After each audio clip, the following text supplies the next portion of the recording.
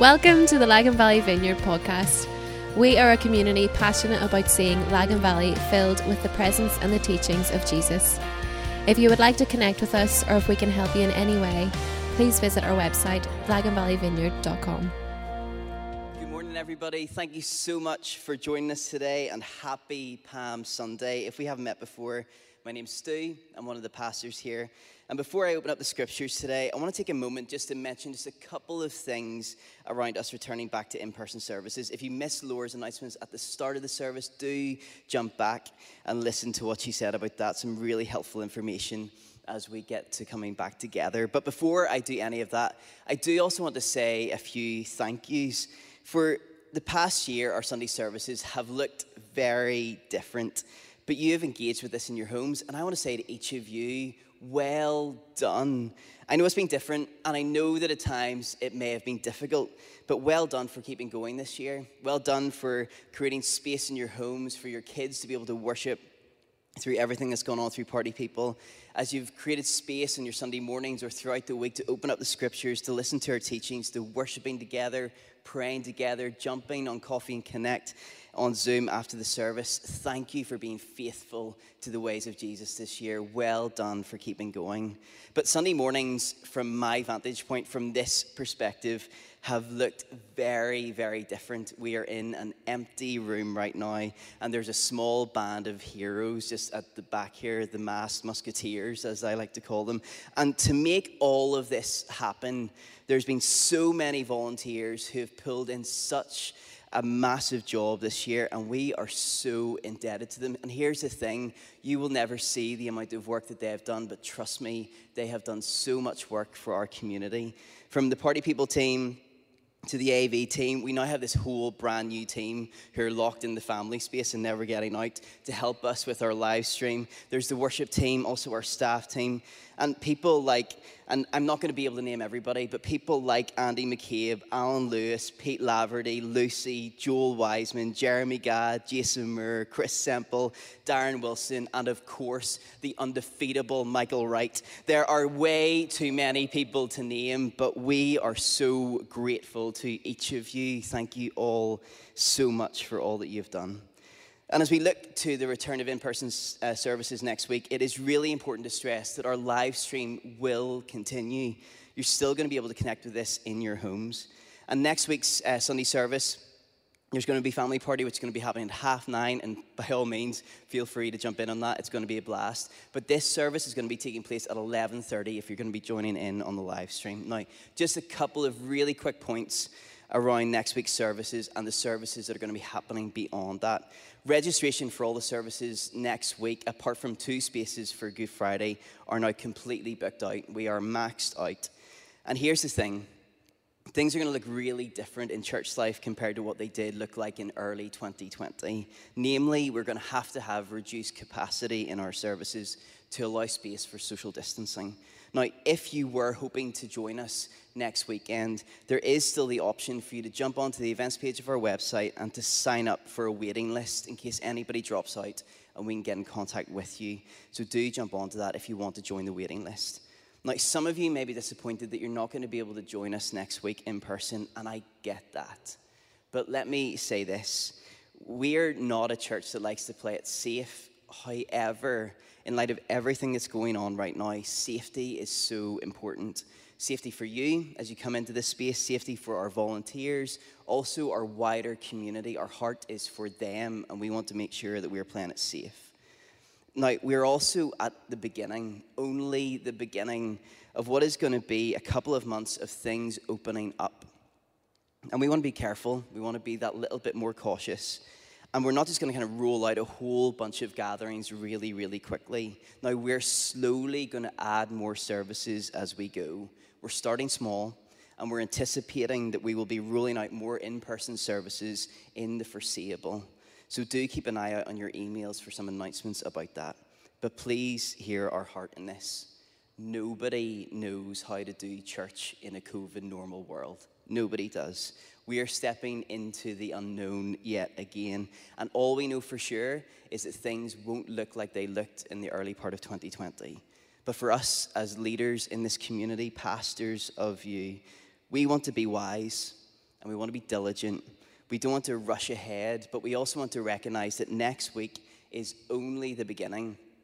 And as things open up, so will more service options open up for us as we go. So if you've got any questions for us, if you want to chat this through, by all means, please do come and speak to us.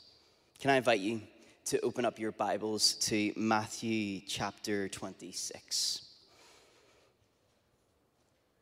As the Passover meal came to an end, and as they cleared away the leftovers of lamb, of mint, of bread, and of wine, Jesus and his friends sang a hymn together. They sang the great Hallel, a Jewish Passover song that pulled together some lines from Psalm 113 all the way to Psalm 118. Psalms that invited the Jewish community to retell the story of Exodus and to give thanks. Listen to some of the words that Jesus and his friends would have sang that night.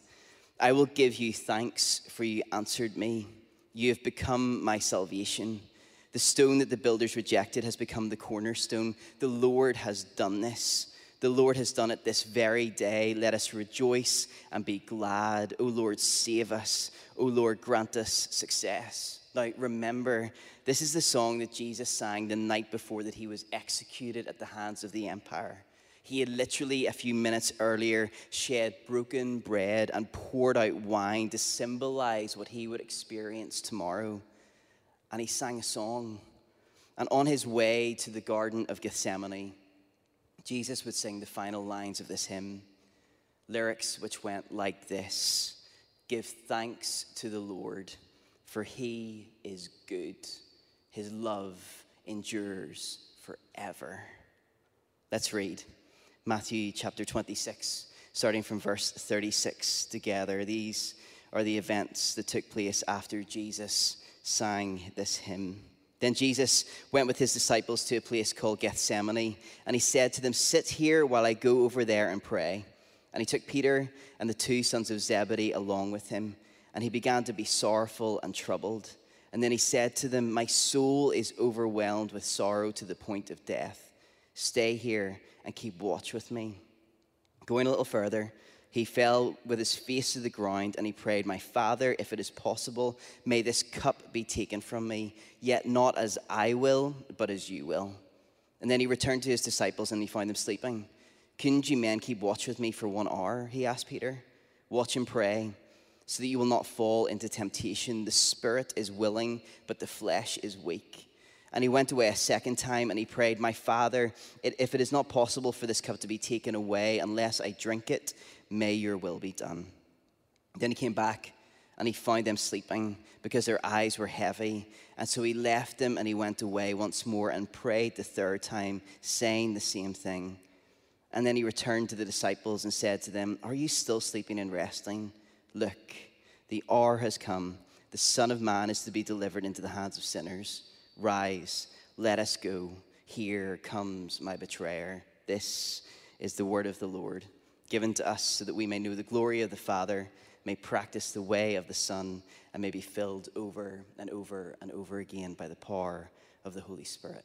Let me pray for us as we open up the scriptures. Holy Spirit, Christ, Father, would you speak to us? Would you lead us in your ways? May we know your glory. Jesus, as we look upon one of the most vulnerable and raw moments of your life on earth, I pray that you would help us. Help us to become more like you. Help us to hear your invitation to trust, to openness. And more than anything, Father, I pray that we would experience your love.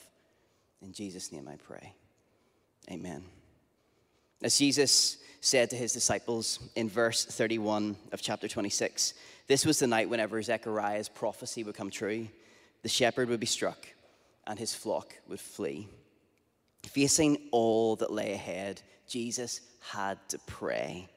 And he takes the same three disciples who would have witnessed his transfiguration to go and be with him at this moment of utter terror. And Jesus enters into the Garden of Gethsemane completely overwhelmed. He is sorrowful to the point of death.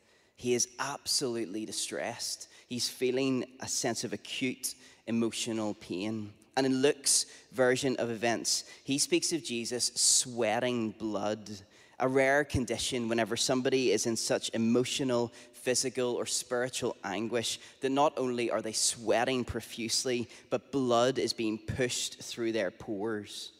There is a raw intensity to this moment as Jesus asks his friends to keep watch, to stay awake. And he goes a little bit further into the garden. He falls to the ground and he begins to cry out in intimate and intense prayer. Through the watches of the night, Jesus repeats a prayer over and over and over again. My Father, if it is possible, may this cup be taken from me.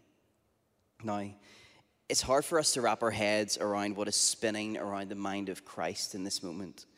But filled with unspeakable pain, Jesus asks for a cup to be taken away from him.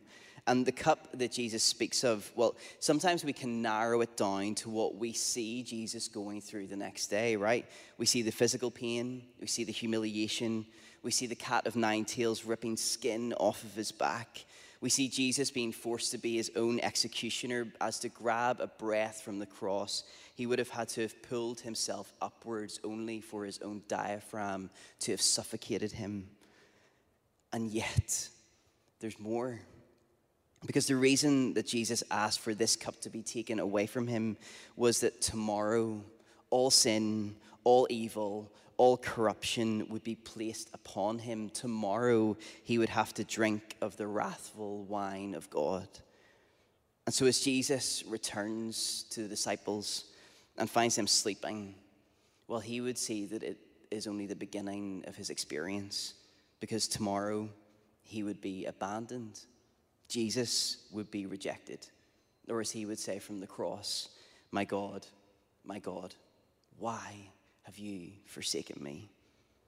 This is the terror that Jesus is facing in the garden as he looks into tomorrow, a day that would be marked by abandonment of father and friends. The cup that Jesus was to drink would taste like an aloneness that no one would ever have to face. And why? Because Jesus drank every last drop. Faced with tomorrow, Jesus prays, and he prays, and he prays. Now, I want you to notice the power of prayer here. Prayer in its most raw, honest, and vulnerable moments. Notice how Jesus prays. Jesus' prayers, firstly, are directed towards the Father, right? He begins every prayer by putting into words the reality of this loving, intimate relationship that he had with the Father. Remember, his love endures forever were the last words that Jesus sang on the way to the garden. And because of the depth of this relationship, Jesus can be honest with his Father. There's a purity, there is a humanity to how Jesus prays. Facing the cross, Jesus doesn't walk away thinking, I'm going to sort this all out myself. He says, no, I'm going to root myself here.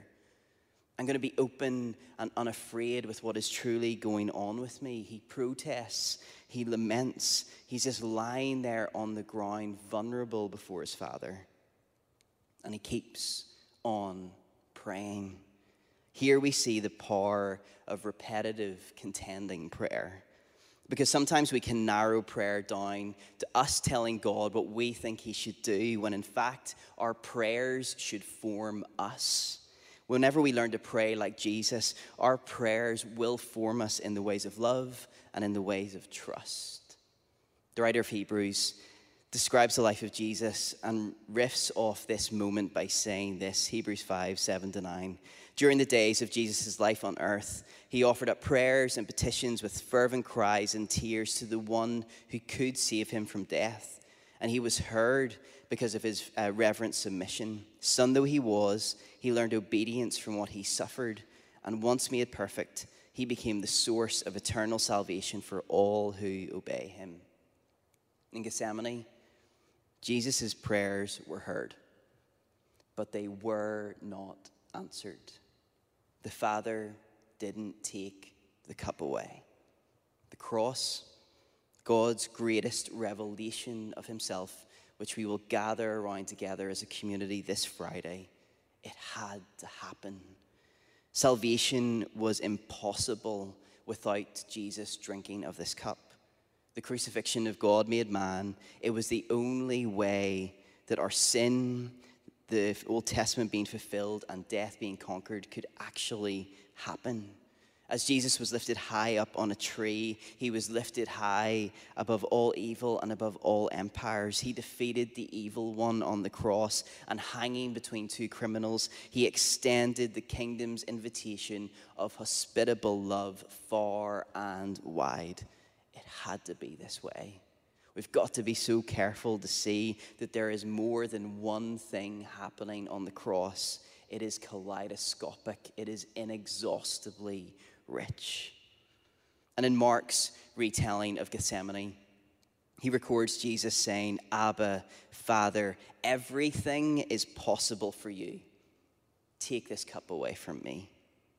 And yet for rescue and for resurrection to happen, one thing was impossible. And Jesus, well, in this moment, he knows this. And so he dies before he dies. In the garden, he surrenders and he trusts. He knows that the cup of the cross will not be taken away from humanity unless he himself drinks it. And with redemption's resolve in his voice, he says, "Yet not as I will, but as you will." Jesus' death is his greatest act of trust in the Father. And from the garden, he jumps into the darkness of death. And he jumps confidently, certain that the Father will catch him, will awaken him, will perfect him, and will establish him as the source of eternal life. In the garden, Jesus surrenders himself fully to the will of God. And the intensity of this moment, the intensity of the garden, it does cause us to ask some questions. Namely, why? And also how? Why did Jesus say yes to the cross? How did he say yes to the cross? And the answer to both of these questions, well, it's love. Jesus himself would say in John 15, "Greater love has no one than this, but to lay down one's life for one's friends." As we look to Jesus, all we see is love. We see his joy in loving us, his solidarity with us, how he engages our troubles comprehensively. As we are weary and heavy laden, we see that Jesus is gentle, he is lowly, he washes our feet and invites us to recline up against him as we catch our breath. His love, it always outpaces our prodigal wanderings away from him. He is the fountain of endless mercy, an ever-present friend who goes the length of the cross to empty himself in love. Jesus' deepest impulse is to move towards us in self-giving, unconditional hesed love. His love never runs dry. Jesus died, and he lives for this stuff. And whenever we see Jesus tormented in the garden, we see just how much this love cost. And for Jesus, it was worth it. His love is not like a flimsy flirt with us, right? You aren't willing to sweat blood and be tortured unless the depth of love that you have is raw and it is rich. Whenever we see the lengths that Jesus was willing to go for our salvation, whenever we see that there is no limit to his love, well, we can be the kind of people that can learn to put the full weight of our lives upon the love of Jesus. There are a lot of things that I am uncertain of, things that I do not know about, and things that I am unsure of. And yet there is one thing that I know, that I know, that I know is certain, and it is the love of Jesus. This is my experience of life with him, journeying with the authentic Jesus, the kind of Jesus that I see in the Garden of Gethsemane. I've come to see and know that his love endures forever. As Tish Harrison Warren puts it in her remarkable book, Prayer in the Night, the reason God is trustworthy is because God is love. And his love is not like ours. Our love, from the best to the worst of us, is more akin to day and night. It comes and goes, it rises and it falls. At times we love purely and nobly, and it is glorious, but it always fades and falters. The sun sets. But God's love is a constant, not night and day, but the speed of light. His love is the center of all things, and there is no darkness in it. The love of God, not sickness or weariness or death or suffering or affliction or joy, is the fixed center of our lives and eternity. Why did Jesus say yes to the cross? Love. And how did Jesus say yes to the cross? Love. Speaking of the Father, the ragamuffin Brennan Manning would say, you will trust him to the degree that you know you are loved by him. Let me say that again. You will trust the Father to the degree that you know you are loved by him. Love and trust, they are tethered together. You trust the ones that you love, and you love the ones that you trust, right? And Jesus was able to close his prayers with, yet not as I will, but as you will, because he started his prayers with, my Father. Jesus was so aware that he was the beloved, that he, full of trust, was willing to leap into the darkness for the Father's glory and for our good. Jesus sang, your love endures forever, on the way to the garden. And we can look at Gethsemane, and we can stand back and we can marvel at Jesus, and of course we should. And yet there is also an invitation here. An invitation to learn to be the kind of people who learn to pray, your will be done, and mean it. But there is often one thing that holds us back from trust, and it's hurt. How can we learn to trust God whenever life breaks our hearts? Brennan Manning would say this: in the midst of the ruins, in the premature death of a loved one, in the hell on earth that we call a crack house, in the ache of heartbreak, in the sheer malevolence of genocide, the presence of God still abides. The trusting disciple, often through clenched teeth, says in effect, God is still trustworthy. Not because of unrestricted power to intervene on my behalf. Remember, the Father did not take the cup away. But Manning would go on to say this: he is trustworthy because of a promise given and sustained in Christian communities throughout the generations. In the midst of tragic events that leave us bereft of understanding, trust does not command explanations, but turns to the one who promised, I will not leave you as orphans. The promise keeper, the Lord that we turn to, is the one who prayed, your will be done, with sweat drops of blood dripping down his face. Trust is never tested on the good days, right? Days whenever it's so clear that God loves us, because everything's kind of cushy. And if we're to be honest, what we think of God is so often determined by the balance of how good or bad things are going for us, right? And so, on the harder, harsher days, that's whenever we can find ourselves questioning God's love for us. When in fact, those are the days whenever, if we're willing to be held up by it, that Jesus expresses his love in the most beautiful of ways as he whispers to our hurting hearts, I will never leave you. It's lovers that stick around whenever things get hard. It's lovers who draw close. And as Tim Keller would say, if we ask why does God allow evil and suffering to continue, and we look at the cross of Jesus, we still do not know what the answer is. However, we do know what the answer isn't. It can't be that he doesn't love us. In his wisdom, in his infinite wisdom, we see in the garden and on the cross that God did not keep bad things from happening to God himself. And whenever we see Jesus, we see what God is like, a suffering Savior. And so from that place of felt experience, Jesus sympathizes with us. By his Spirit, he sweeps on into our experience and is with us at all times, particularly in the moments when we hurt, Whenever we learn to participate in our suffering, as particularly in our suffering, we get to participate in the fullness of the Christ life.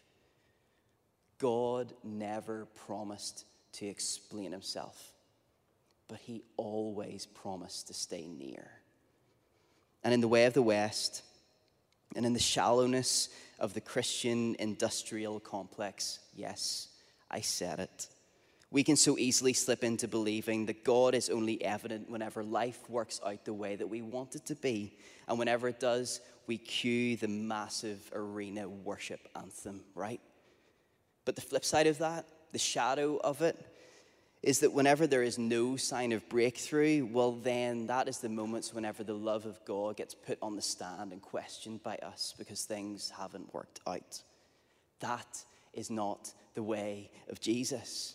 Because through unemployment, through the breakup, through sickness, through the loneliness, through the long struggle with sin, through the pandemic, through the disappointment, through the deaths of those we love, and even our own deaths, our song, it may sound like the blues, but the lyrics go something like this: give thanks to the Lord, for he is good, and his love, it endures forever. My love for my wife is not fueled by me getting some kind of life because I'm associated by her. No, I love her because I get to be with her. Love is presence. And no matter the circumstances that surround us, no matter how confusing they are, we can be confident in the kindness of God because he promised to be with us. Remember, you will learn to trust in Jesus to the degree that you know that you're loved by him. It's so easy for us to pray, God, let your will be done. You know, one eye closed, leaning back, not wanting anything to change. But it's a totally different thing for our eyes to be closed, arms open wide. God, let your will be done. That posture, it begins with love. It begins by knowing that you are the beloved. And I am utterly convinced the more that we allow the love of Christ to be the orientating, burning center of our lives, the more that we will see his kingdom come. These things are tethered together. They're not separate.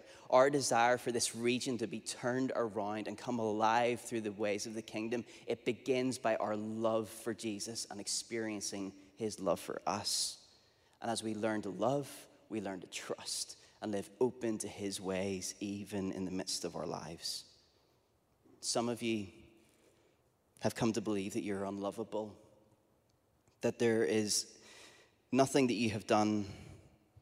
Let me say it again. Some of you have come to believe that you are unlovable, right? And I've got some good news for you.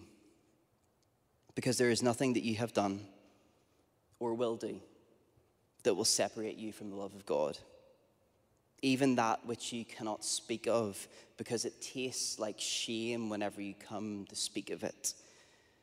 Well, its power over your life, that thing, it died with Jesus on the cross. And some of you may have heard that Jesus loves you so many times that it's become old news. Well, for you, may this Holy Week, may you see the face of Christ. Would you see the mercy in his eyes? May you not only be saved by the love of God, but may you be shaped by the love of God, learning to live with a ruthless trust as you see how close he is. Love and trust, they are tethered together. There's no other story in the scriptures that grabs my attention and sparks my imagination more than Jesus in the Garden of Gethsemane. It's one of the reasons why I follow him. And in the garden, we see what God is like. We see a God in his vulnerable fullness, staring into death and into darkness. And in that moment, Jesus leans on trust and he leans on love. And we are invited to live the Christ life in the Christ way, knowing that we are loved and learning to pray, not my will, but yours be done. Tish Harrison Warren again puts it like this: God loves us passionately and wants to bring us joy and flourishing, but this doesn't preclude a cross. God's love is refracted through the cross, which often makes it hard to see or to recognize. But if we are to learn to trust, to place the weight of our lives on the love of God, we can only learn to do this through the cross.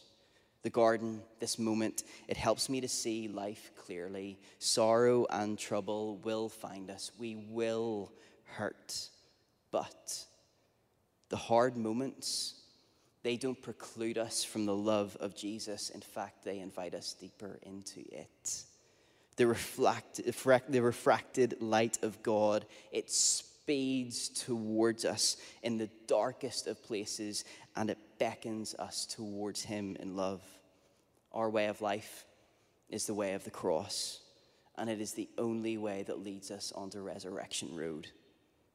And so whatever you may be facing today, I want you to hear me. Jesus can be trusted with your life. You can place the whole weight of your life upon the love of God. Everything may be uncertain, but trust me, his love is not. Look at the lengths that Jesus went. The love of God is our beginning, and it's also our end. Our stories are caught up in a larger story, and the center point of that larger story is a cross that is full of love. And whether you find yourself walking into gardens of Eden today or gardens of Gethsemane, may the final line of your song forever be, give thanks to the Lord, for he is good and his love endures forever. Emily, James, guys, do you want to come on up? The truth is, nothing can separate us from the love of God. And yet the truth is that sometimes we separate ourselves off from his love. We take sections of our life and we think, actually, no, I need to withhold that from God's love because I can't bring that to him. We think that there are things that we have done, there are things that there are pain that we're going through. We feel as if, I don't know what it is about us being from where we are, but we struggle to be honest with the truth of what is happening within us. That we can't be honest with what's going on. And so we'd far rather run by ourselves rather than running to the Father and receiving his love for us, being open to Jesus, being present with what is happening in our lives. So sometimes our griefs, our disappointments, our doubts, our questions, our patterns of sin, we just withhold them from God. We can't bring that to Jesus, right? In the garden, Jesus shows us a different way to pray. I said this a couple of moments ago. The love of God, not sickness or weariness or death or suffering or affliction or joy. The love of God is the fixed center of our lives. And I know, because I know some of you are facing hard and difficult things. I know, because I know some of you are separating sections of your life away from the love of God. I want you to hear today, but more than that, I want you to experience Jesus has not left you. All of your life can be offered to him as an act of prayer. Every moment of the human experience is a valid entry point into prayer. And so that part of you that hurts, that part of you that is sore, that part of you that is ashamed, where we so often want to hide away from the presence of Jesus, and in fact, we can bring that to him. We can be like Jesus in the garden, open, vulnerable, and unafraid. So if that resonates with you at home, I want to invite you just to take a moment. And I want to invite you just to close your eyes and take a few breaths. We're not going to rush through this. And if you've been withholding something from Jesus, if you have not been honest, if you have kind of sectioned off a part of your life, if you have not been open, and you recognize that actually in these moments, in the moments that hurt me, in the parts of my life that are sore, that you know that you need to receive the love of Jesus, can I invite you to open out your hands? I'm going to walk you through just the next moment or so. Name what is going on with you. In the presence of Jesus, just be open to him. Just call it for what it is. Just be open. Begin to have a conversation with him. Express what is truly going on with you.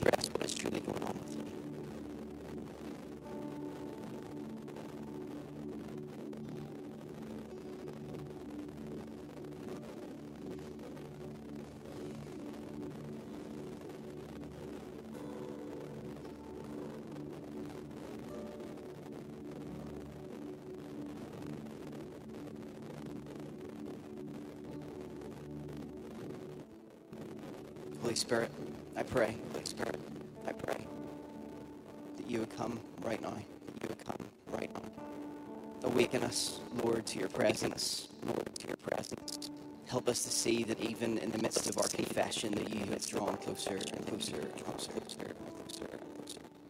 In our homes right now. Would you come?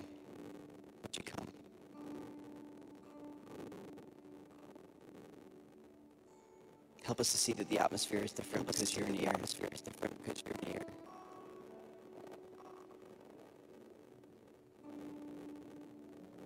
Just take a moment just to rest in the presence of Jesus. Recognizing that even though you've been honest with him, that actually he is still there and actually draw closer and closer.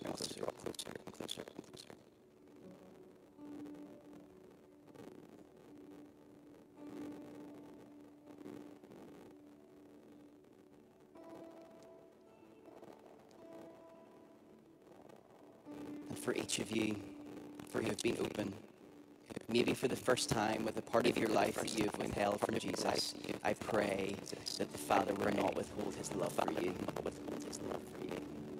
May you know that you are the beloved, that you can cry out to God saying, my Father, Abba, recognizing that he is always wrapping his arms around you and drawing you closer into his embrace. May you feel the love of Jesus. May you be filled with his embrace, his Holy Spirit. Fill us with love. Help us to see the mercy of Jesus. And help us to feel his embrace. Some of you may want to stay in this place for a little bit longer as we come to worship. But can I invite us all in our homes to stand together? And I want you to move closer towards the screen. Not really, just come closer to the screen. Because there's going to be a prayer that's going to appear on the screen that I'd love us to pray. This is a prayer that has cropped up a couple of random times throughout the year as we have done Sunday evening communion services. Yes, remember those times whenever we have done Sunday services like this. This is a prayer that we have prayed through 3, 2, 1. It's a prayer that keeps on cropping up. And as we move into the last week of Lent, this is a prayer that I want us to pray together. It's a prayer that is full of trust. It's a prayer that articulates the words of Jesus, not as I will, but as you will. It's a prayer that articulates the words of Jesus whenever he cries out, into your hands I commit my spirit. So as we come to worship, I want to invite you to speak these words aloud with me in your home. I want you to say them verbally. If you're with your family right now, can I invite you to kind of huddle together, lay hands on each other, hold each other as we pray this prayer of trust, as we declare how good Jesus is. Let's pray these words together. Abba. Oh, thanks, man. Let me use this microphone. All right. Open up your hands. Close your eyes. No, don't close your eyes because you need to keep them open for reading this. Open up your hands. Let's say this. And let's say this loudly. Let's say this boldly. Let's say this full of trust, recognizing that nothing can separate us from the love of God, and that means that we can trust him with all of our life. Abba, I surrender my will and my life to you today without reservation and with humble confidence, for you are my loving Father. Set me free from self-consciousness, from anxiety about tomorrow, and from the tyranny of the approval and the disapproval of others, that I may find joy and delight simply and solely in pleasing you. May my inner freedom be a compelling sign of your presence, your peace, your power, and your love. Let your plan for my life and the lives of all of your children gracefully unfold one day at a time. I love you with all of my heart, and I place all of my confidence in you, for you are my Abba. Let's join together and let's give thanks to the Lord, for he is good, and his love, it endures forever. This Holy Week, may our prayer be, Hosanna, blessed is he who comes in the name of the Lord. And yet every day of our lives, while we still have breath in our lungs, may our prayer forever be, yet not as I will, but as you.